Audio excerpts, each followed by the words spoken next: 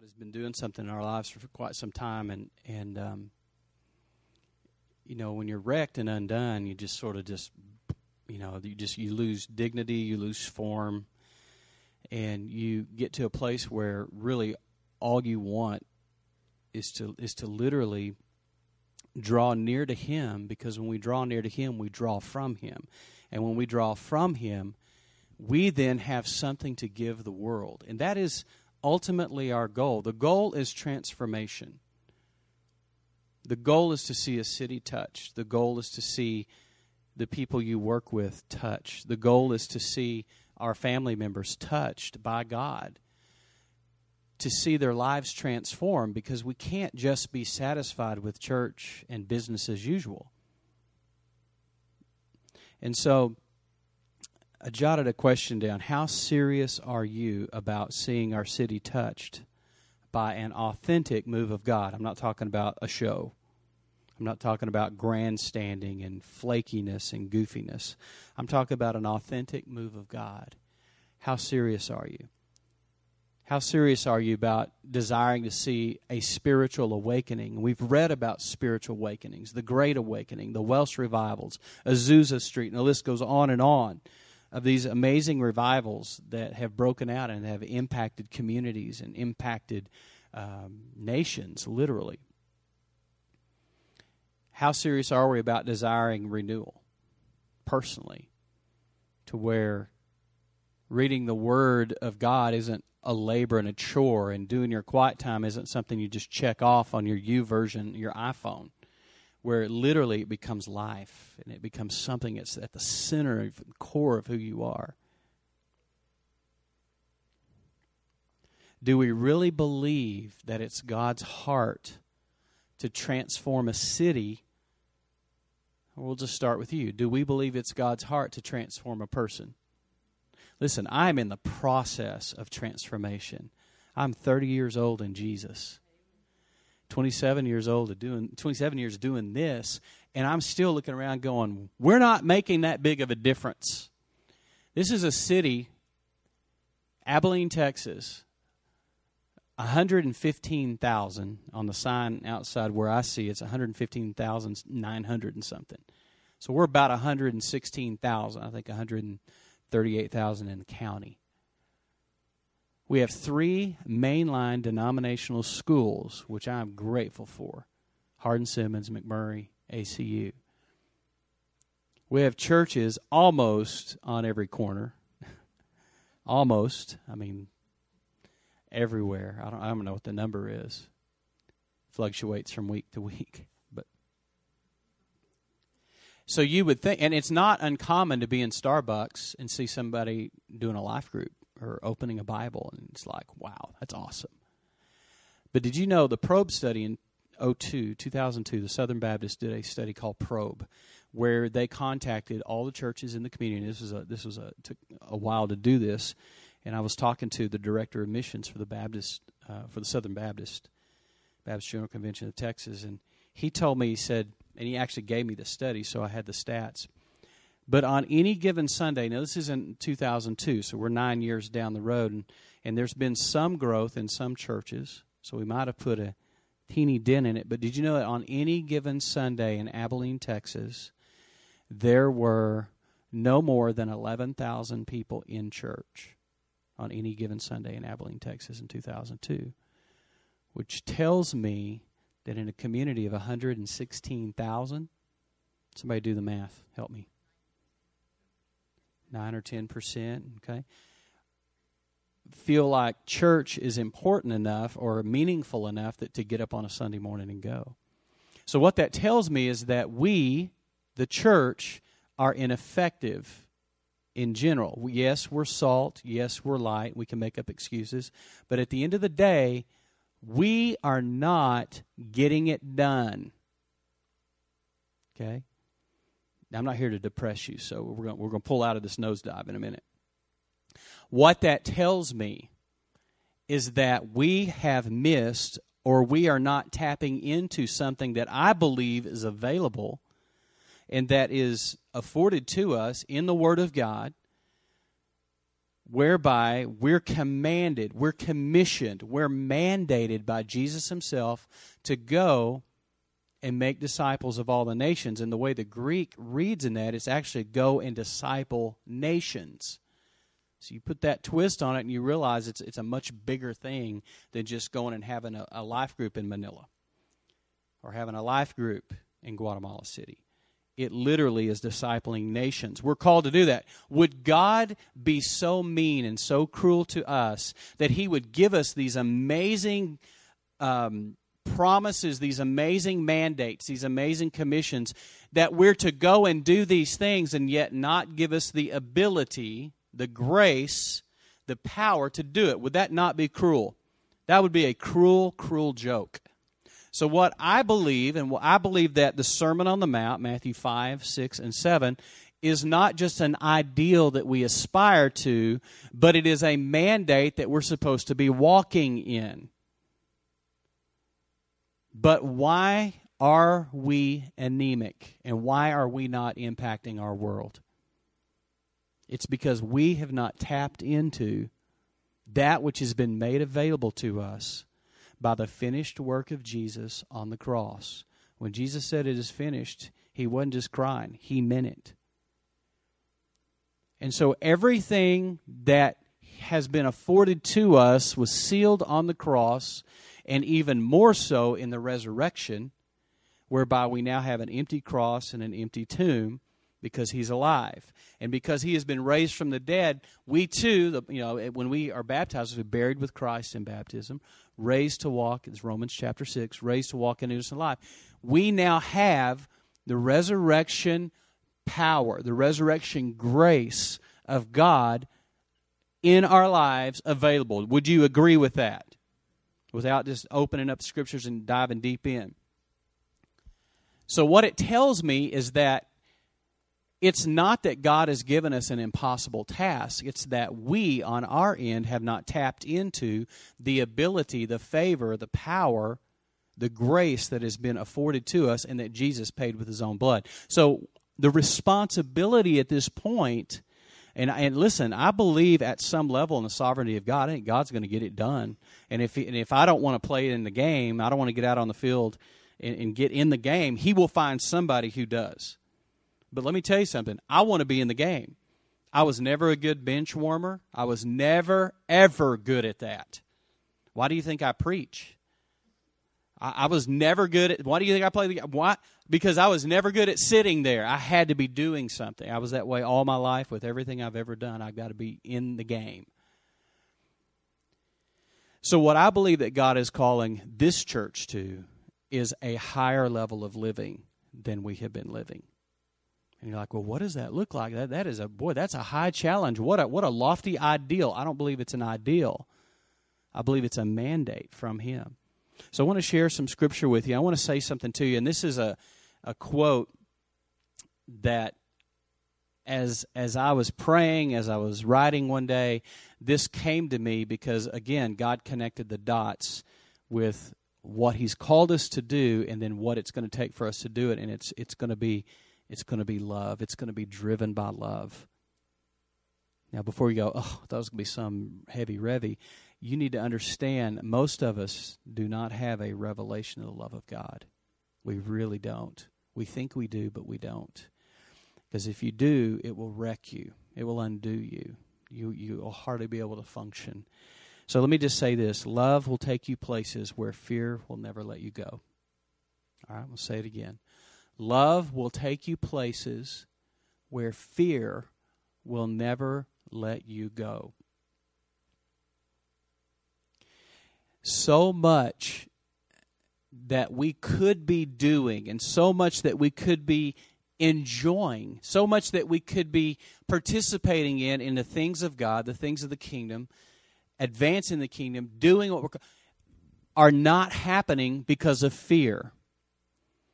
Because fear won't let us go. And yet love because we understand that perfect love casts out all fear. We're going to look at that in just a minute.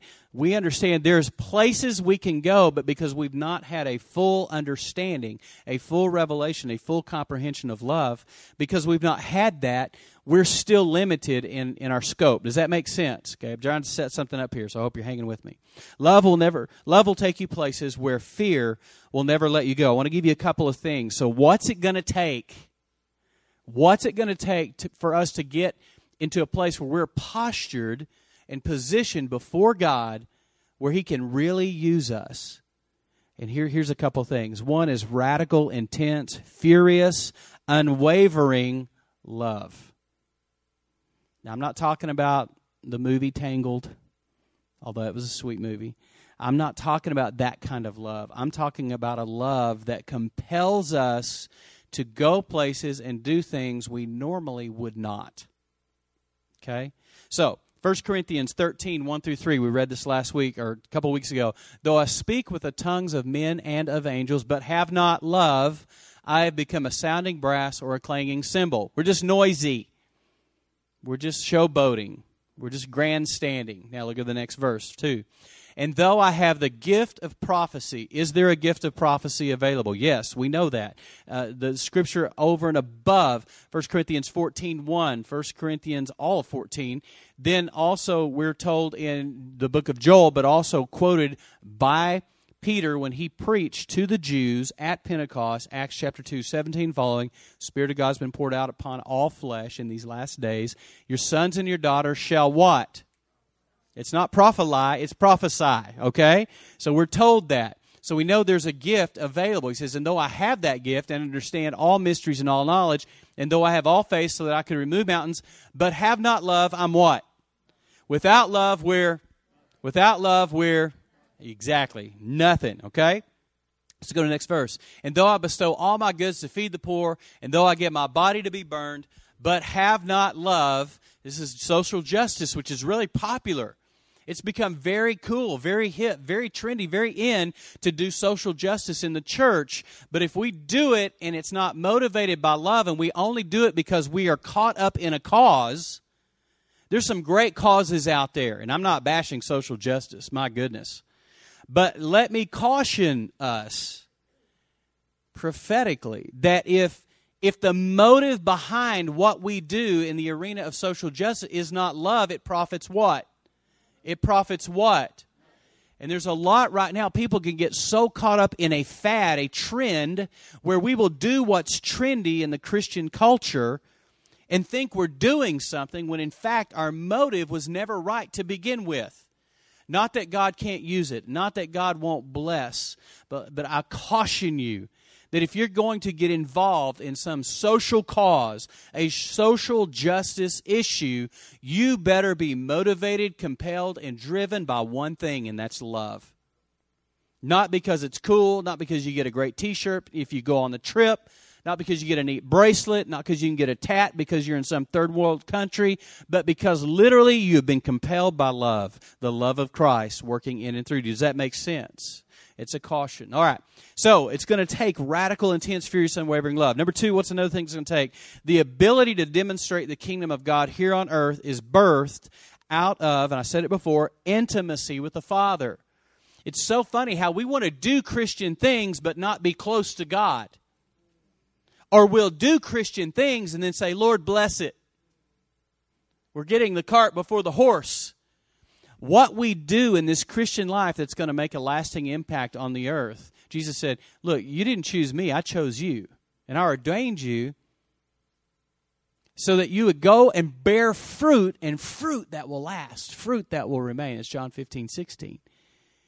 So the Lord's called us to bear fruit that will remain, but that's birthed out of intimacy. It's birthed out of love. What do you think Jesus was doing when he withdrew often to be alone? He was with the Father. And then he came back and fed 5,000. Then he came back and then he walked on water. Then he came back and healed people. Then he came back and fought the devil and won. Then he came back. I mean, my gosh. But every time he was withdrawing often, withdraw often. Why? To be with the Father. Because that was, his power was birthed, his effectiveness was birthed out of intimacy. We want to run off and do things for the kingdom of God, but not have intimacy with the Father, and then we wonder why it doesn't work. We pray for somebody and nothing happens, and now we're upset. We're disappointed. Either they didn't have enough faith, or God doesn't heal anymore. Maybe healing's not for today. So it's easier to blame everybody else except for take responsibility. Go, I have not spent time with the Father. Jesus even said there's some things that won't even come out except by prayer and fasting. You know what fasting is? It's not a hunger strike to get God's attention. It's moving away your flesh so you can get close to Him. So you remove all distractions. Food can be a distraction, folks. I love it as much as you. But the whole point is that we get close to Him. Does that make sense? All right? So the ability to demonstrate the kingdom of God is birthed out of intimacy with the Father. 1 John 4, look what it says. Love has been perfected or completed or made whole is what that literally means among us in this, that we may have boldness in the day of judgment. Now look what it says. This is really critical. Because as He is, so are we in this world. Did you catch that? Jesus said, greater things are you going to do than I did, because I go to the Father. You're going to do great. Wait a minute, Jesus. You walked on water. You touched people and they were healed. You cast out devils. I mean, He did some amazing things. The lame were healed. The blind had their eyes opened. The oppressed were set free. All these things happen. And then he has the audacity to say, because as He is, so are we in this world. What you mean we're supposed to do something? I thought I was supposed to just hang on until I died, then I can go over to Beulah Land and be with my granddad in heaven. Wait a minute. There's something to do now. There's something for us to do here. Can I get an amen? So, He says, because as He is, so are we in this world. Next thing. There is no fear in love. That is a huge statement. But perfect love, complete love, whole love, casts out fear. Did you know that fear is a spirit? 1 Timothy says this, for God has not given us a spirit of fear, but of power and of what?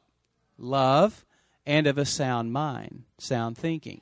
So he says this, there's no fear in love, but perfect love casts out fear, because fear involves what? How many of you know the truth of that one besides me? We all know that there is torment and fear. Remember, love will take us places that fear will never let us go. Fear is a stronghold that will hold you back. Hold you back. It'll keep you from taking the risk because the last time you did, it didn't work out. It'll keep you from engaging in a relationship because the last time you did, you got hurt. It'll keep you from connecting with the church, and we know that connection is protection, but it'll keep you from doing that because the last church you were in, you got hurt. You got disappointed. Somebody let you down. News for you, everybody will let you down on one day or another. Come on, somebody will forget to text you back and you're crushed. I mean, it could be anything. You post on Facebook and nobody comments and you're crushed. So, I mean, anything can happen. Life happens with imperfect people, amen? But you have to take the risk. You have to take the shot. There is no fear in love. It casts out fear. Man, what a powerful statement. Perfect love, whole love. The love of the Father, which, by the way, is supernatural. The word supernatural simply means above nature. It doesn't mean magical, spooky mystery. It just means above nature, that which is not normal. Above nature. Look what it does. It literally casts out the spirit of fear. Because fear involves torment. But he who fears has not been made whole, complete, perfect in love. See how that makes sense? Last one. We love Him because He first loved us. Man, don't ever think, well, I decided to follow Jesus. I chose Jesus. Whoa, wait a minute. He initiated this thing a long time ago.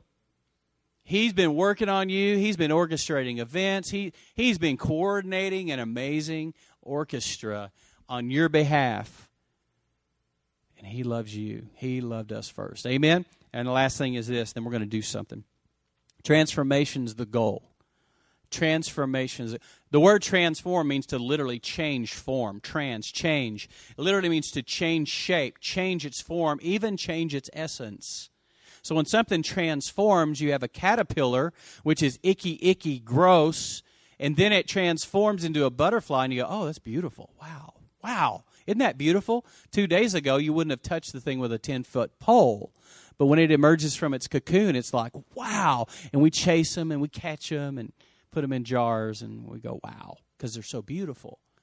That's transformed. And let me tell you something. God's desire is to transform every one of us. See, we know that Jesus said we're to go and make disciples, but really what discipleship is, a disciple is one who has been transformed, who now has the capacity to help another person be led to Christ so that they too can be transformed. So in a very real sense, we are transformers who transform and help others transform. And the discipleship chain goes on. We make disciples who make disciples. We are transformers who help others transform. Does this make sense? So that's the goal, is transformation. But love is the vehicle. You got to get there somehow, and I'm telling you, it's going to be love that gets you there. It's not going to be trying to build a bigger church or try to build a bigger ministry or build a name or get your name in a magazine and all that goofy stuff. It's going to be because you actually love a person so much that that love will take you so deep into their life, and that because the fear won't let you go there, but love will take you there to where you love somebody so much you take the risk. You take the abuse. I'm not talking about abusive relationship. I'm talking about just normal relationships. When I say abuse, that means that pushback, that I don't know if I'm going to go there or not. Oh, I love you so much. I'm sorry I can't let you go. I care too much. The love of Christ compels us. Does this make sense? The anointing is the fuel. This is what Christ had on his life that actually generated the power. Let's look at the scripture. Luke 4:16, look what it says. So he came to Nazareth. This is Jesus right after he came out of the temptation in the desert. The Bible says he was led by the Spirit into the desert for 40 days to be tempted of the devil. Remember that? Interesting, in Luke it says he came out of the desert, quote, in the power of the Spirit. He went in led by the Spirit, came out in power. Went in led, came out in power. Read it for yourself. So he came to Nazareth where he'd been brought up. So he goes to his hometown. And as his custom was, he went into the synagogue on the Sabbath day and stood up to read. Now look what he does. And he was handed the book of the prophet Isaiah, which, by the way, is like one honking big scroll. It's big. They're massive. I've seen these. They're huge. So he's handed this scroll, and when he had opened the book or rolled out the scroll, he found the place where it was written. Look what this is so awesome. The Spirit of the Lord is upon me because he has anointed me. The Hebrew word is mashak, and it means to smear on. So God has like anointed him. He smeared him on. Just pretend you're just putting margarine on a piece of toast. Smearing it on, covering it up. He says he has anointed, smeared me. Look at what he said. He has anointed me, and that anointing is the Spirit. It's the empowerment. He says this, to preach, to proclaim the good news, the gospel. What would be good news to the poor? You had to be poor, no more. And I'm not into the whole prosperity thing. I'm just saying, if it's good news to a poor person, I would assume it might have something to do with God is going to take care of you. Can I get an amen at least to that? Can we agree at that level? He has sent me to heal the brokenhearted. Now, remember what we read earlier, that as he is, so are we in this world? His mandate is our mandate. So look what he says, to set free, to set at liberty those who are oppressed. Do you know anybody who's oppressed? I know nobody in the church is, but those people out there, come on. I'm telling you, the church needs a revolution, needs an outpouring of God's Spirit to the point where we get free so we can actually help them get free. It's so funny. We're like trying to go out, and it's like the blind literally leading the blind. The church we've become anemic because we have neglected to tap into this which has been afforded to us. So he says this is what we've been anointed to do. Set at liberty those who are oppressed. Next one. To proclaim the acceptable year of the Lord. Now look what happens. Then he closed the book, gave it back to the attendant, sat down, and all the eyes of who were in the synagogue were fixed on him. Oh yeah, because look what he says next. This is huge. He began to say to them, "Today, this scripture is fulfilled in your hearing." Now that caused no small stir because they understood that was a prophetic or prophecy about the coming Messiah. And so when he declared that, he's basically saying, "By the way, I'm him. That's me." They're like, "Kill him." I mean, they just went berserk. They freaked out. So what I want to talk to you about is that And the reason I'm setting this up is because I want you to understand who we are called to be and what we are called to do. Because it's not enough for us to just come together and have good church services. Praise God, I have fun. It's awesome. I love gathering. I was so excited all day to see you guys, your family to me. But it's not enough. There's more. Someone say there's more. Turn to your neighbor, say there's more. Turn to your other neighbor, say there's definitely more. Did everybody get covered here? Did we miss anybody? You in the booth. You guys get covered back there? In the hallway, Michael. Did you get that? Okay, good. All right. He's listening in the hallway.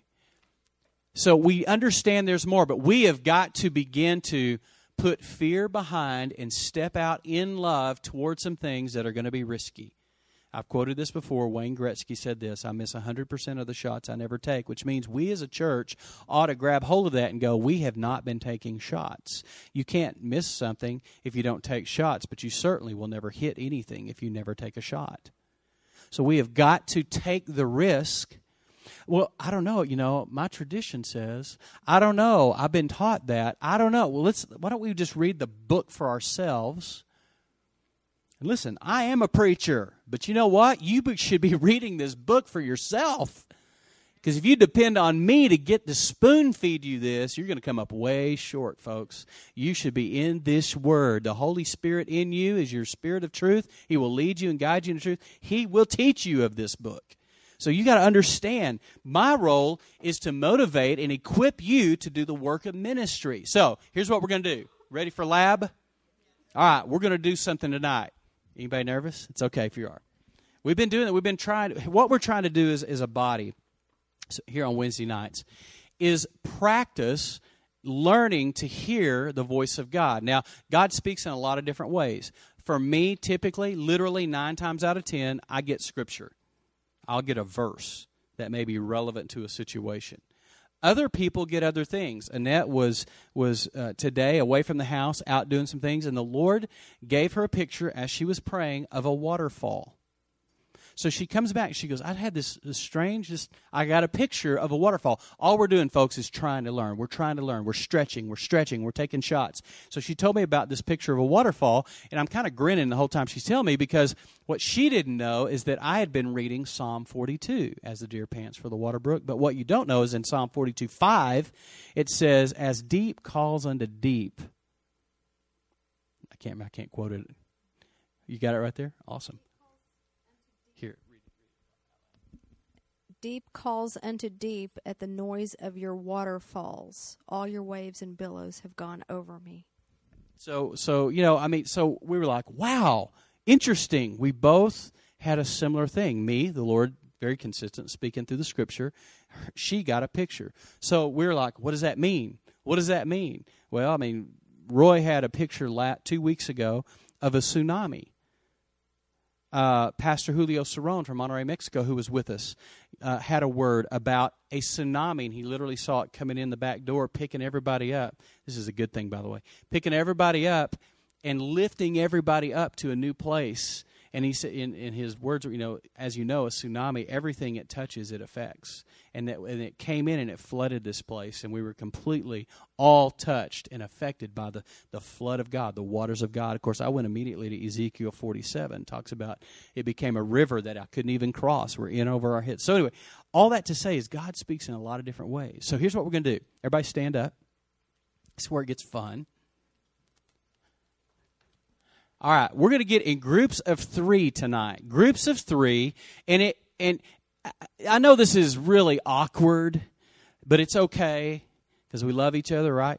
But it would be really cool if you're new here, it's okay. You can stay together.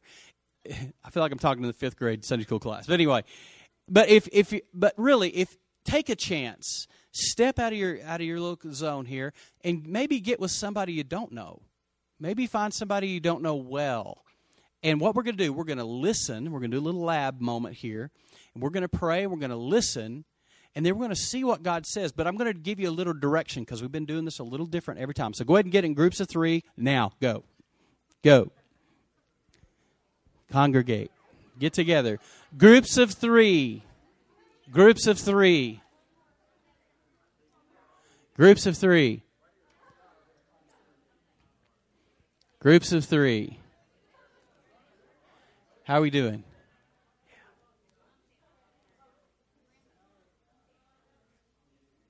All right, everybody in a group of 3. Are we doing well? Who needs a group?